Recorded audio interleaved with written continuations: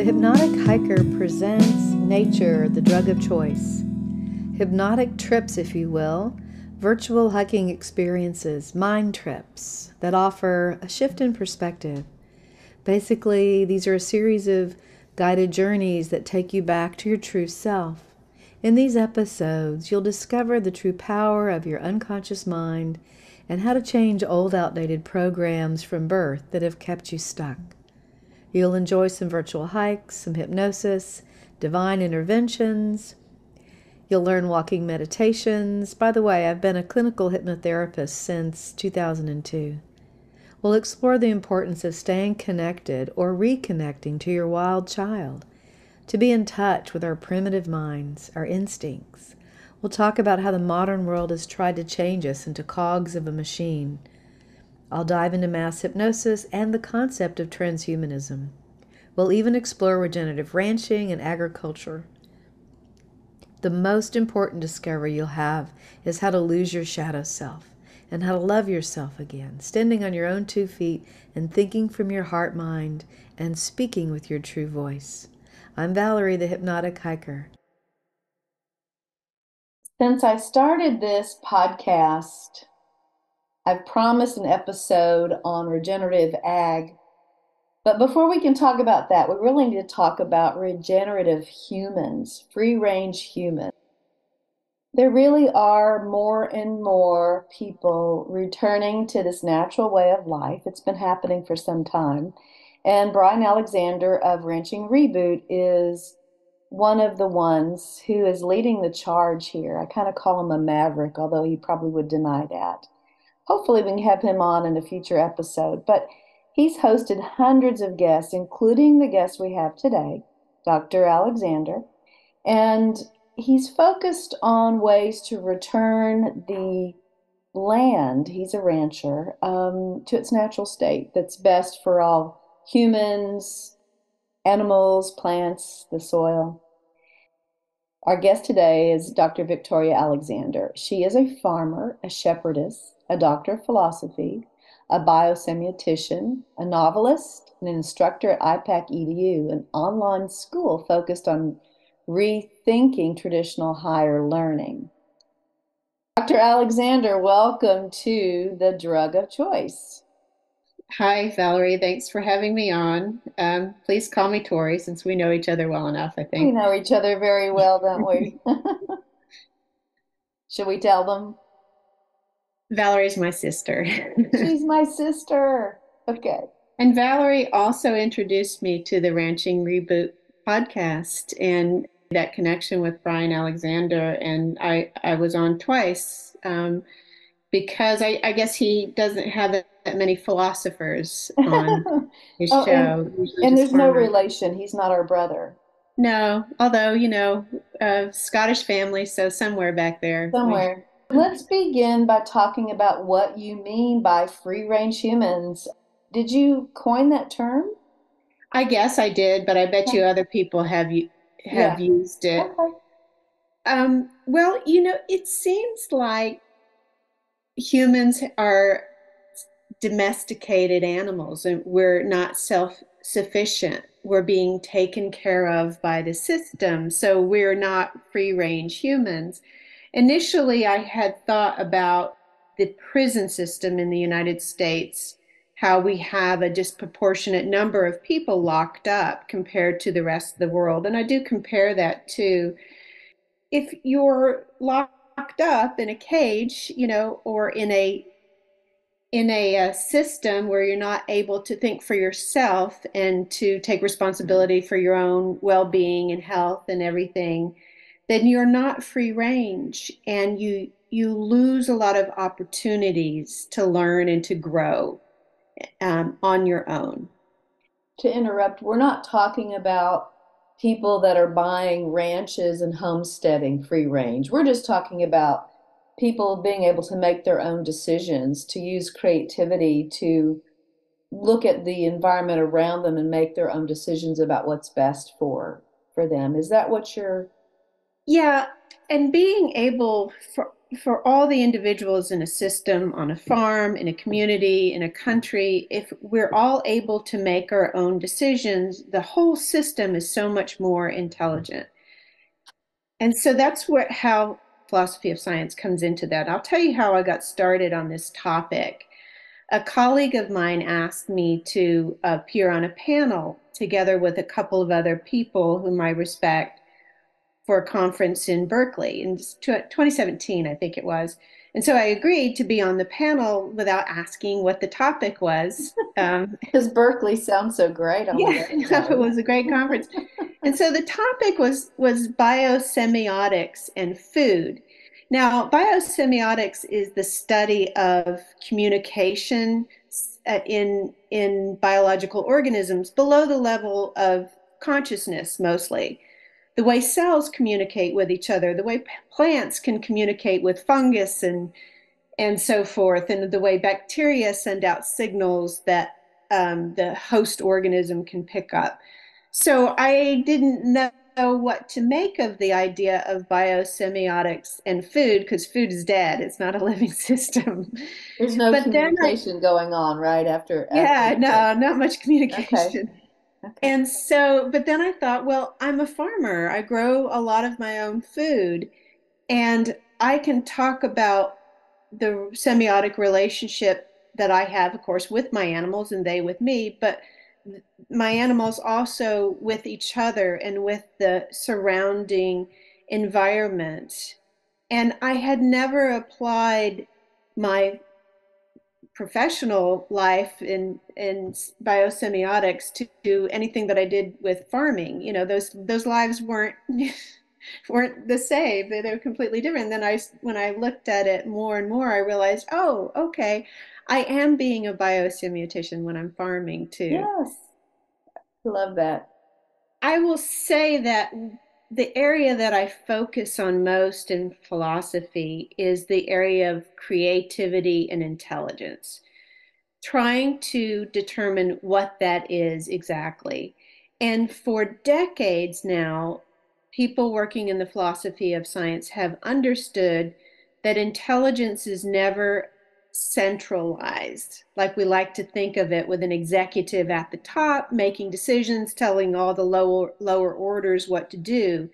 Even in the brain, it doesn't work that way. It's really our entire body, all the cells in our body are communicating with each other, and together they work to create intelligent actions. And so we can apply that to how, you know, if we look at farming, I looked at my farm. Is my farm intelligent?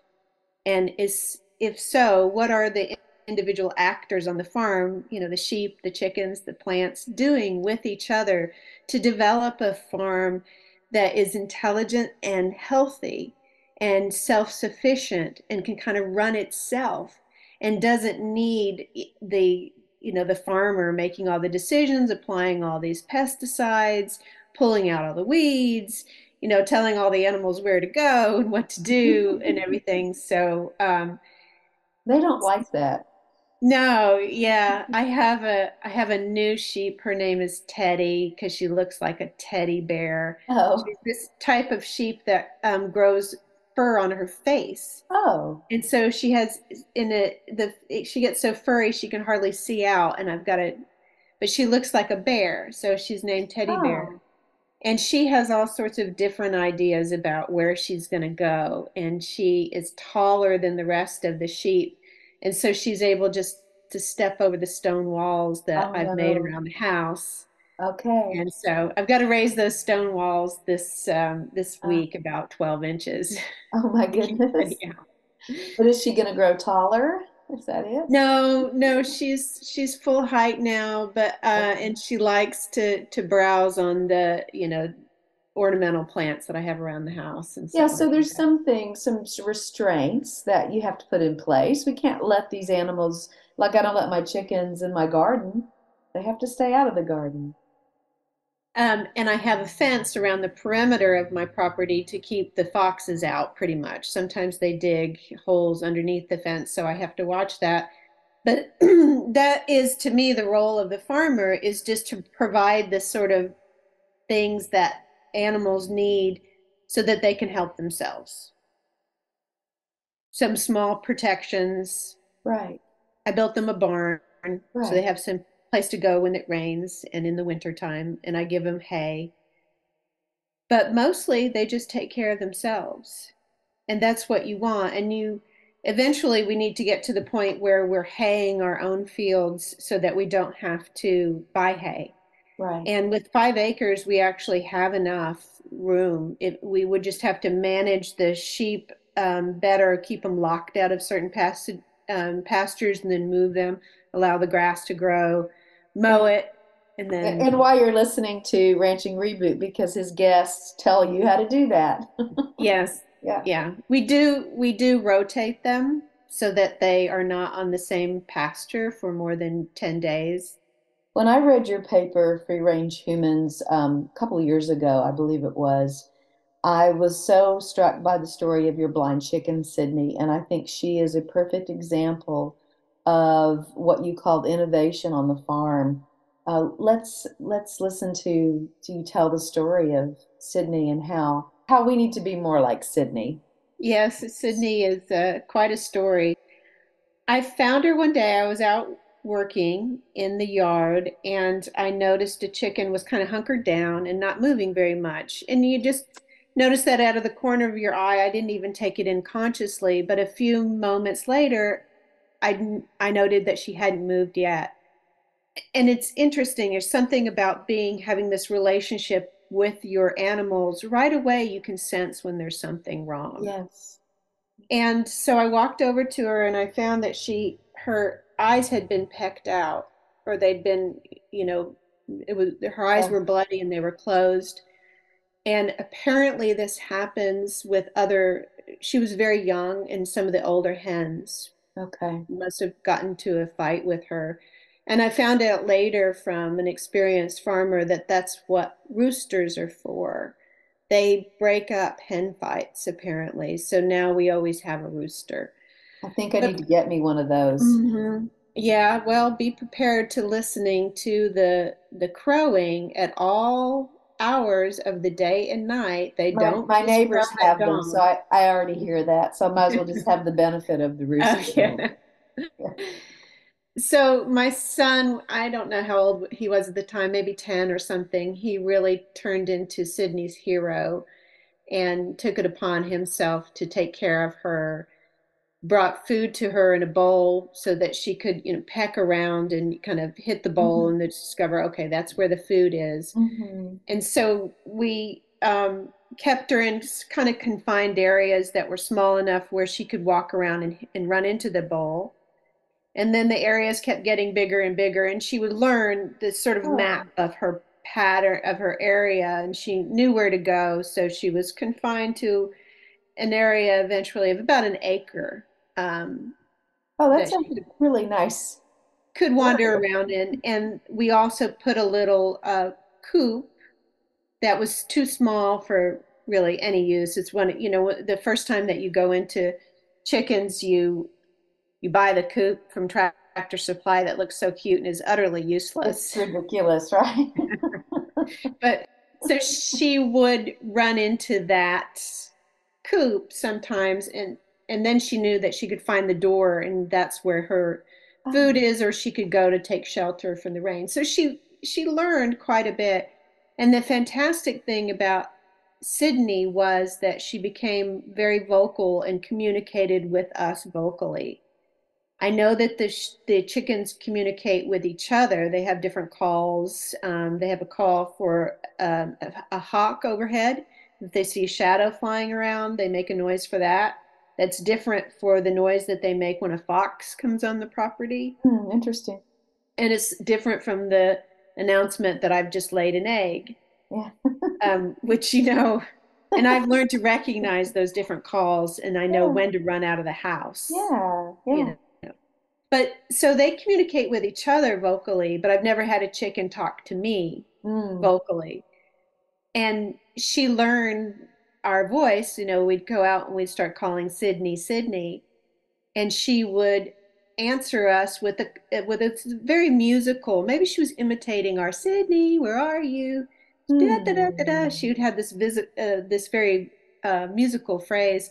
Sometimes we'd hear her calling back and we didn't know where, so we'd call and we kind of go Marco Polo back and forth until we found each other. Ah, And so it's just sometimes when you have a disabled animal, it's just brings this, incredibly interesting and joyous experience. So farmers don't need to be too quick to, cut the head off that chicken and eat it for, ah, right. because there's some Or cage them, or to cage protect them for them. her own protection. So here's the fantastic thing that she ended up doing.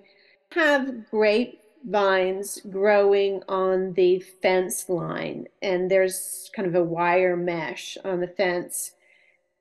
She must have been going too fast at some point and she hit up against the fence. And at the time, we had these Japanese beetles, which really go for those grapevines. And if you knock the fence, they kind of fall off very easily. So we saw her out there one day throwing her breast up against the fence and hitting the wire, and those little Oh, beetles were raining down. And then she'd, quickly peck around and she'd find one or two. And we don't know, maybe she had done that initially and got some grapes off too. Maybe some grapes fell down. Saw her doing that and started imitating her. So we had all these hens throwing themselves up against the fence, eating the Japanese beetles. And so that took care of two problems. Our chickens got fed yes. and Yes. the grapevines were saved. And I always say that every solution has to solve at least two problems, maybe three, preferably three, and cause Mm-hmm. no additional problems. Mm-hmm. Hmm. So when you instead, if you don't let the problems get solved on their own by the animals and the plants interacting with each other, because that's what animals and plants are. They're problem solving creatures. That's what they do. They find solutions and new innovations. If you try to do that from a top-down perspective with pesticides or caging or whatever, you Hmm. are not, taking advantage of these things that are offered to you, and inevitably, you're going to cause some other problem. There will be a unintended side Hmm. effect of whatever you're trying to do. Hmm. Certainly with pesticides, we've found that there are unintended side effects Right. to. Yeah, monoculture Mhm. crops. Monocrops, I guess they're called. What is the right term for that when they just plant corn, for example? Yeah, yeah, Mono. monocrop all the tops, and it depletes the soil really quickly Mhm. because And attracts pests. it attracts pests. But we don't want to say anything bad about those farmers that are now kind of stuck doing that. They don't have a whole lot of Right. choice They've been anymore.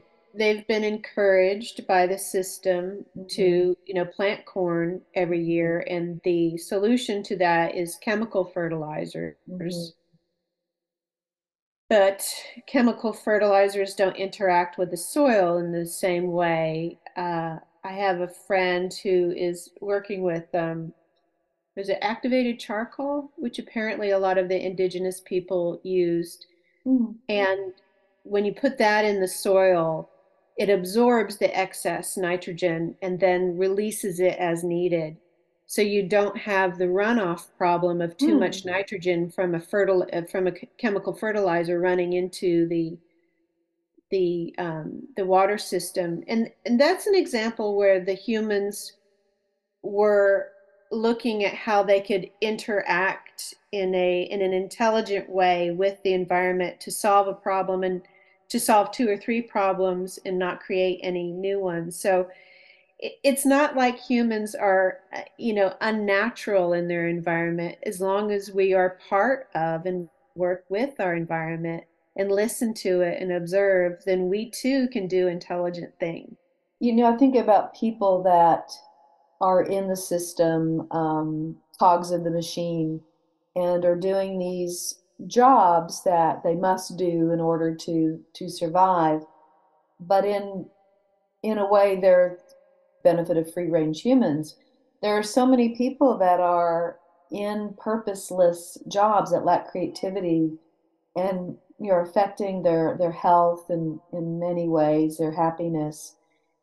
You're in a job where you're not able to make decisions about how to do that job well, and you have to take all your orders from the top Yeah. and just, you might as well be a machine if You you're know, and acting that I way. think there's some people who kind of want that. They don't know, maybe they've just lost their creativity. They're so used to the institutions, school, etc., telling them what to do. But how can someone that is in a job like that, working for a large company, how can they become a little more free range? How can they shift a little of their personal life so that they can be more balanced? I don't know. I think that a cultural revolution is needed. When I was at the Santa Fe Institute studying complex system science, which was my, where I learned this philosophy of, decentralized intelligence. At the time, there were many businesses and corporations who were interested in learning about how the best organized companies were those who got a lot of feedback from their employees, and you had profit sharing with the employees and so Oh, I forth. remember And the that. role of management became really just interacting with the people who were on the ground doing the day-to-day things and had so much information to offer about what was really going on in the Mhm. company. But you Mhm. can imagine that after a while, the corporate leaders would think, hey, maybe this isn't such a good idea if everybody is, if the best companies are run with cooperating with all of the employees and getting feedback from the people on the ground too. It seems like corporate Oh, funding of that kind of research dwindled, oh, and it was interesting. so I wonder why. Yeah, It became top down. right. Mhm. Yes. So if people are making the decisions about what kinds of philosophies and practices are pursued, if they're going to put themselves out of a job or their job is going to seem less important, if they promote this idea of decentralized intelligence. So they're smart enough to realize not to not to make their own position obsolete. I remember in the 90s when I was working in advertising, I don't know what was happening, but at some point, the staff and I realized that people were so afraid to say what they were thinking. They stopped being creative. They stopped thinking out of the box, and they just became, they started following the directive. So I don't know if that coincides with where you were, but it was in the 90s when that happened. And it was very unfun to work with them because you couldn't come up with those creative ideas that really worked. You had to be so safe, fly under the radar. Everything Well, became marginalized, I guess is the word. mhm, mhm. Companies Mediocre. always claim that they're looking for creative, independent workers, but in reality, they aren't willing to allow people to make mistakes. And it's only through making mistakes that you learn something. So, in Yeah. fact, everybody should be encouraged to make a few mistakes. And we can say that when Sydney ran into that wire, she made a mistake. She might have thought that she was picking up a grape when she grabbed a beetle, as they're Mm. about the same size. So she made that mistake. So if you're only going on, the sort of algorithms that you've already learned and things that you've been told, the correct things that you've been told to do, and you never make any mistakes, you will never find a new way to do something. So Wow. all businesses should be prepared to absorb some of the the things that might, the negative effects of mistakes. Businesses, want to eliminate all error. And if you Exactly. eliminate all error, then you also eliminate creativity because Right. that's where creativity comes from. Tell everyone about your farm. Like how many acres, where is it, how many animals you have, what do you grow? So, yes, I'm 2 hours north of New York City by train. So it's very convenient. You can walk from the train station here. And I have 5 acres very close to town, which is amazing because I can walk or ride my bike to the farmer's market or to the local school here. And my town is just one stoplight. Yeah, so it's a town of what, 2,000? Yeah, Okay. yeah. So it's tiny, and I'm right on the outside of the water zone, the and so I'm very, very close to town. So having a 5 acre property that close to town is really very cool. Yes. It is an old farmhouse that was probably built sometime in the 1750s. So it's Mm. older than the country. It may have been a goat shed, not a house. Mm. You live in a goat shed. But we, It's of course, nice. renovated it. All of it is really being used for the sheep and the garden. The sheep get to go everywhere. We have to have a gate on the driveway because the whole area is where they eat everything. So we don't have to do any mowing. And we have a garden that's maybe a half an acre, and I do canning, or it should be called jarring. I use the glass jars, and I usually preserve about 200 quarts every year. Wow. I'm doing a lot of fermenting. I ferment sauerkraut. I make sauerkraut, and asparagus is good, and pickles. And we love that fermented food that we eat all year. And so I really don't need to go to the grocery store. We also eat the male rams, the rams when they're about almost a year old. Okay. And sometimes we sell the females. We've started the idea around in our community of using animals to keep your pasture down instead of mowing. So many Mm-hmm. people here Good. have like 5 acres that they mow every week.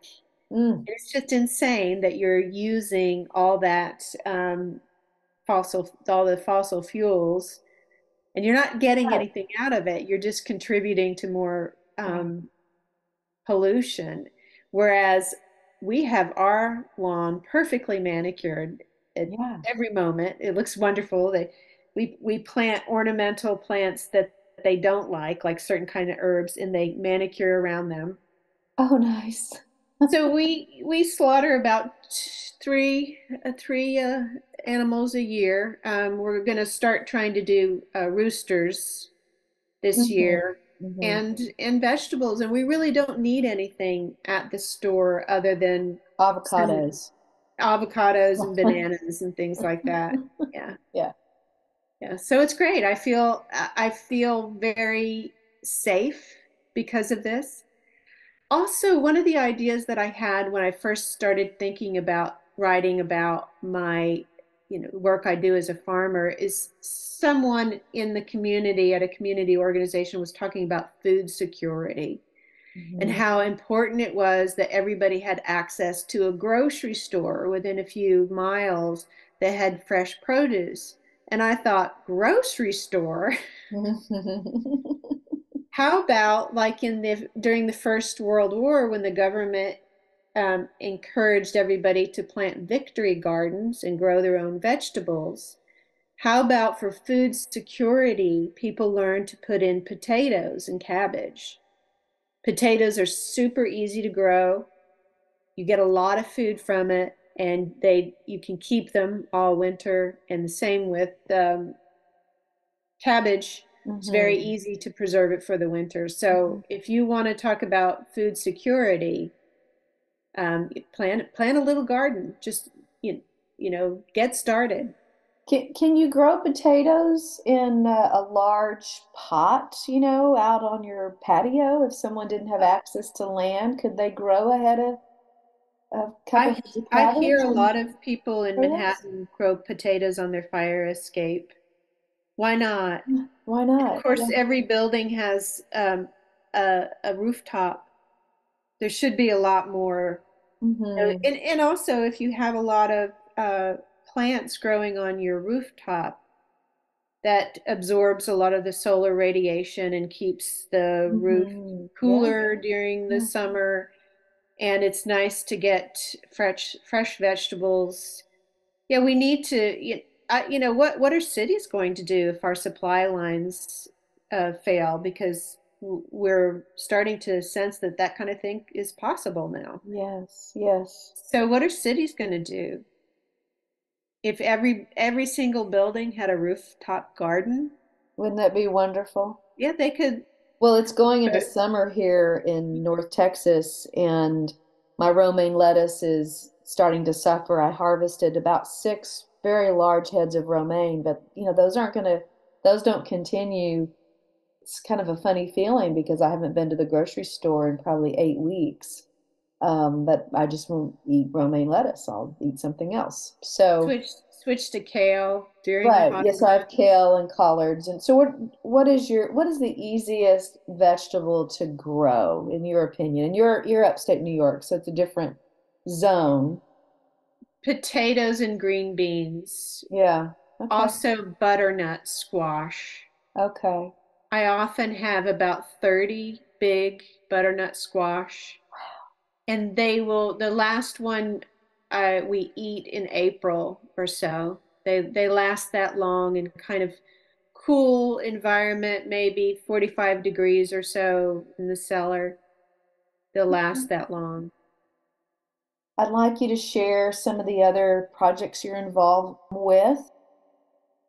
I'm a novelist as well as a philosopher of science, and something that I've been working on for years now and is just about complete is a collection of short stories that illustrate, and I haven't written about Sydney yet. I think I probably will. Yeah, you need to. I'm going to do that this afternoon. Stories that illustrate this idea of intelligence, coming from your interactions with others. And that can even be on a cellular level. Your cells communicate with each other. Um, and so I want to, it's sometimes people don't learn as well through science or nonfiction. So uh, if I can share my science through stories, I think that that would be really helpful. So I've got a collection that's inspired by the novelist Vladimir Nabokov, and it's called Chance That Mimics Choice, which gets at the idea that we were talking about earlier. When you make mistakes, it actually helps you do intelligent things and learn more. So, chance that mimics choice. It's like you made this mistake intentionally in order to discover something new and to come up with a new Yeah, invention. So, I that's what love I'm that. working on now, Okay. mostly. Talk very briefly, if you can, about dopamine.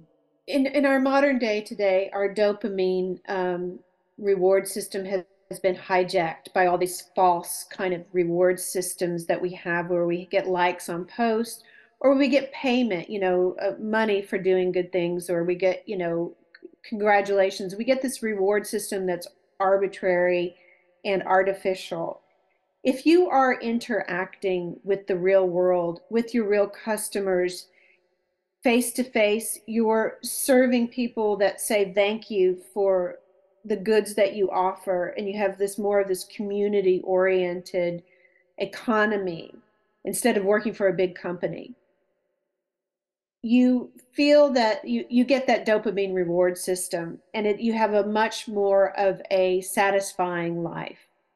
You feel more fulfilled, and that's the kind of experience that you have when you allow people and animals to make their own decisions and interact with each other in a healthy, purposeful way. I think this idea about reward systems and artificial reward systems relates to your one of your themes of the podcast is the nature is the drug of choice. Because you literally are every time we have this dopamine reward system that is based on doing purposeful activities. Whenever we accomplish something like plant weed a field and plant things, we step back and we look at our work, and you know how enjoyable that is. Yes. You've experienced that before, where you just sit there and look at your hard work. That's dopamine. And that's the reward that you get when you do some sort of activity. And when you do strenuous activities and you get reward, that makes you want to do that again. And it's one of the things that helps us, gives us the motivation to get out there and do some work, usually to get food. But that dopamine reward system has been co-opted by video games and Facebook likes, social media attention.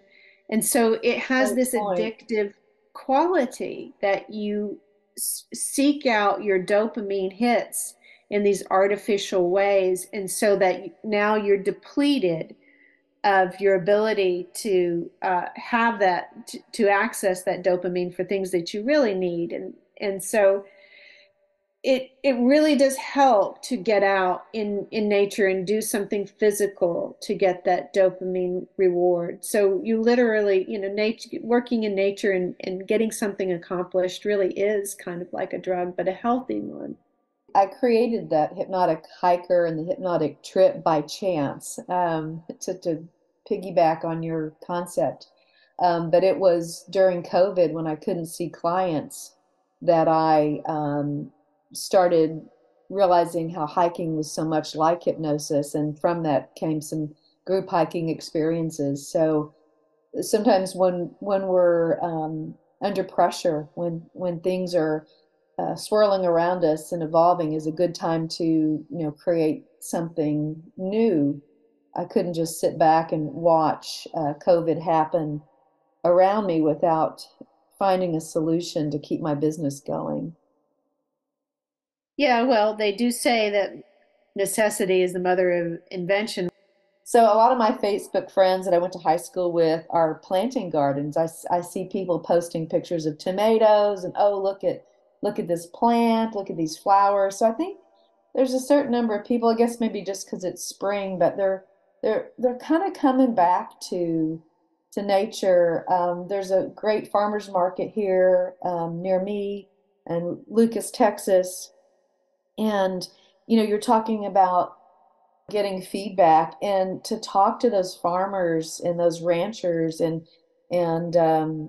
like my son said, he listens to that podcast too. And he said, Mom, I'm going to shake your hand because, we get eggs from you and I want to shake the hand of the farmer. Talking to these ranchers, it's so emotional. I mean, my eyes get watery when I'm like, they hand me this pork butt, that I paid for. I'm just like, and their kids are there, and one of their sons was there getting coffee, and I'm like, you seem really young to be drinking coffee. You must be a rancher.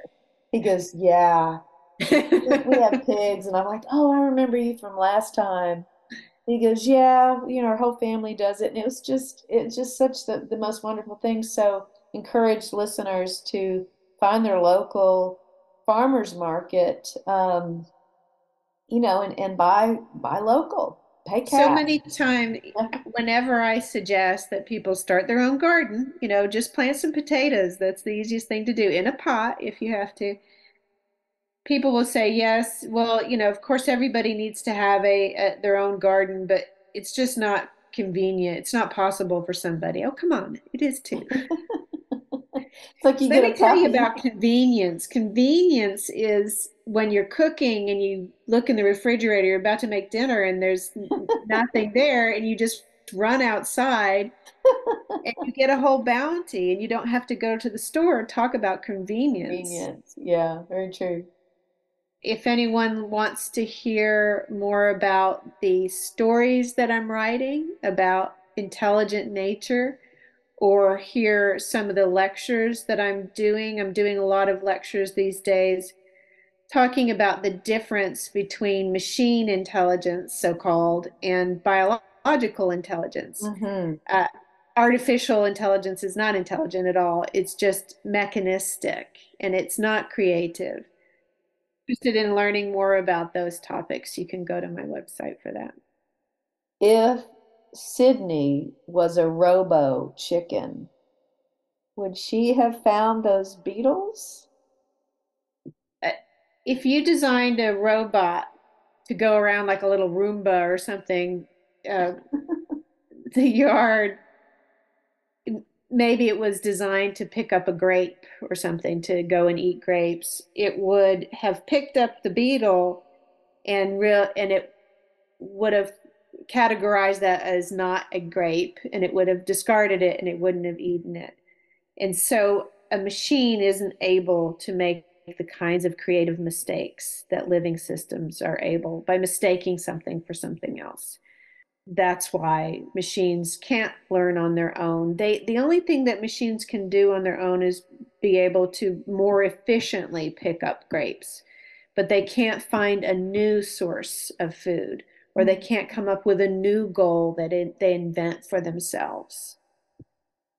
And they would probably never learn to sing to me like Sydney did. Right. And that just brought a lot of joy to you and to your son as well. Right, that too. Thank you. Thank you, Tori. We appreciate your time Thank today. you, Valerie, for this talk. It was really fun.